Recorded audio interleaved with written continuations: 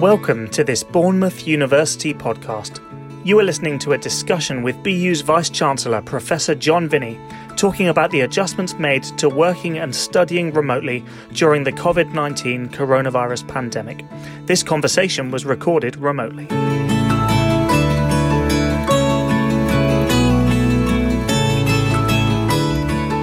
Hi, John. A pleasure to talk to you again. So tell us, what have you been up to this week? No, thank you. Yeah, good to talk again. Another busy week, actually. So lots of meetings, so no change there. So whether based in the office, in more normal times or working from home as we are at the moment. Yeah, pretty much wall-to-wall meetings most days. So yeah, lots going on. Lots of MS Teams meetings and phone calls and teleconferences. So pretty much business as usual, but working remotely. Yeah, so the new normal that we're all adjusting to and getting used to. So quite a lot on this week, actually. We had a board meeting earlier on in the week and just working through some work that continues on from that as we go forwards through the rest of the week. Great. And like you say, we've found this new normal. So how's this new normal been for you? Have you got any tips for the rest of us in terms of working at home? Anything that rhythms you've developed that have been quite helpful for you?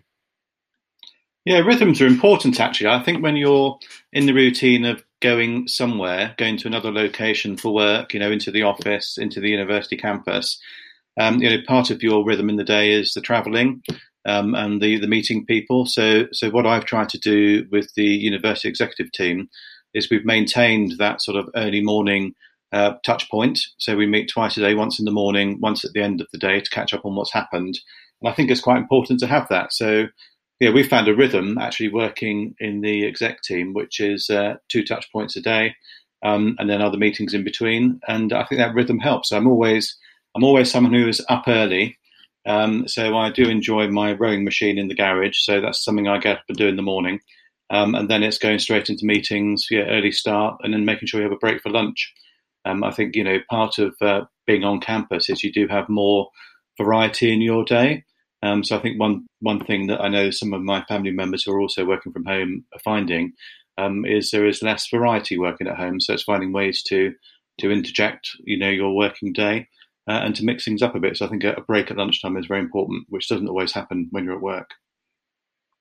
I tell you, John, I never thought I'd miss my commute so much as I have. I find myself twiddling my thumbs in the spare hour, but trying to transition from work to home. So I've moved my government-sanctioned exercise to the end of the day, and I kind of fake a commute at the end of every day. I go for a walk and pretend that when I walk through the door, I'm at home. Good. Glad to hear it.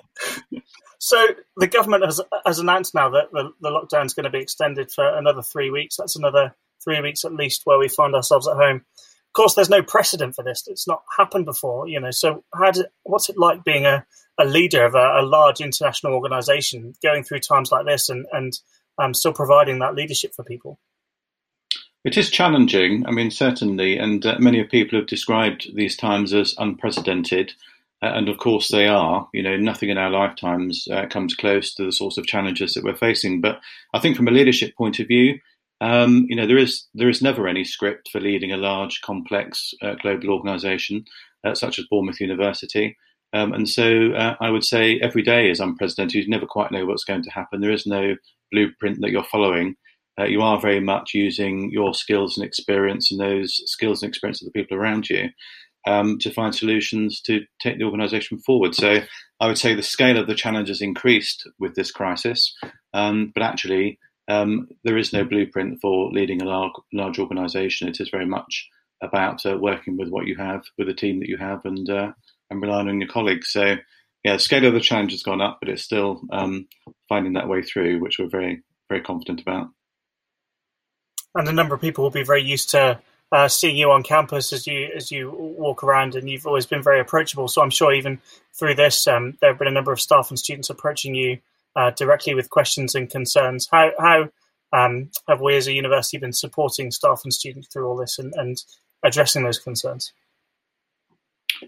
Yes, I mean, the concerns have sort of gone in waves, actually. So I think I mentioned in one of my previous podcasts, initially for students, it was very much around the move to online teaching and assessments, and also accommodation has been quite a hot topic.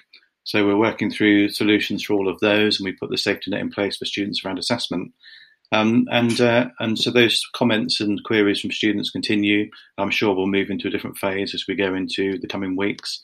From staff, it's also just very much in waves. It's about constantly finding ways to reassure different groups of staff that we are finding a new way forwards, being remote from campus. So it's a pastoral care, supportive type of inquiry that I'm getting and that we're making to support staff across the organisation. Like you say, things go on at the university, and much of the work that the university's been doing has continued just in different ways. And the Times Higher Education announced this week that its impact rankings have come out, and it's something that universities always look out for because it nods to things like sustainability, and sustainability is something that Bournemouth University has been very key in driving forward and leading on. So, some good news to end the week as well.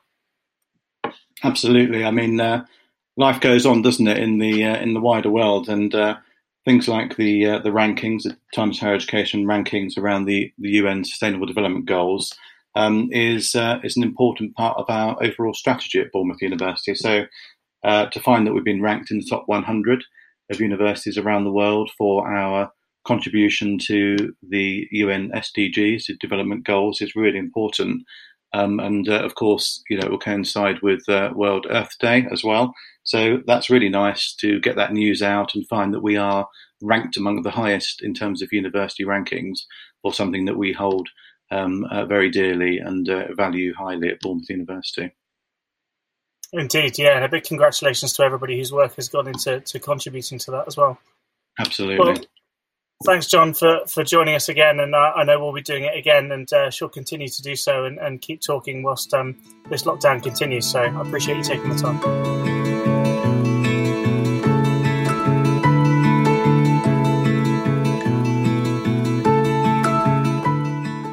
Thank you for listening, and please do keep exploring other BU podcasts wherever you get yours from. For more information about BU's response to the COVID-19 pandemic, or for anything else about Bournemouth University, please visit our website at www.bournemouth.ac.uk.